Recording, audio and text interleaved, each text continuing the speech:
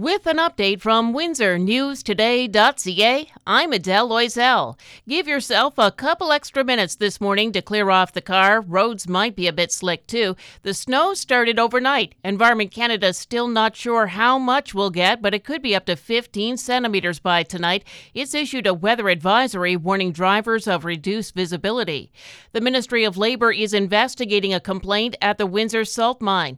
No word if it has anything to do with the 3-week-old strike there. 250 workers are off the job. Details haven't been released, but the ministry says it's a health and safety complaint.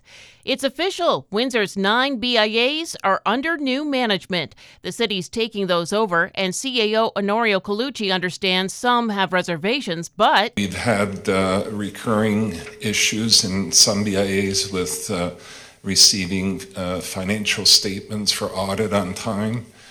There have been some concerns at times about records. Mayor Drew Dilkens has been chosen as the temporary board's chair. This is not about telling them whether they want to put up an art installation or hold a car cruise or an event in their area. It has nothing to do with that. This is all about putting baseline governance in place, financial rules in place that talk about reporting structure so that this is open and transparent. The city wants to impose a uniform system of governance, and after 60 days, the BIA's board members will be reinstated.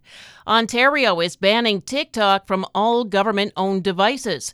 The Canadian Press says it's the last province to do it since the feds banned it last week. Tory caucus members can't have it on their personal phones either. There are concerns about the security of sensitive information. While it undergoes a strategic review, ELK Energy has a management agreement with Integris. ELK's CEO has retired, and the agreement takes hold immediately. LaSalle police are investigating after someone stole a pickup truck from the driveway of a home on Howard Avenue near North Town Line. That was overnight on Wednesday. They've released photos of the suspect with the truck and hope someone will recognize him or the pickup and give them a call. U.S. President Joe Biden is finally coming to Canada. Usually, it's the first foreign visit a U.S. president makes after they're elected, but the pandemic got in the way of those plans. The Canadian Press says he'll arrive on March 23rd and address Parliament during his 2-day visit. It's been 11 years since the St. Patrick's Day riot in London, and this week's 519 podcast looks back at the violence of that day.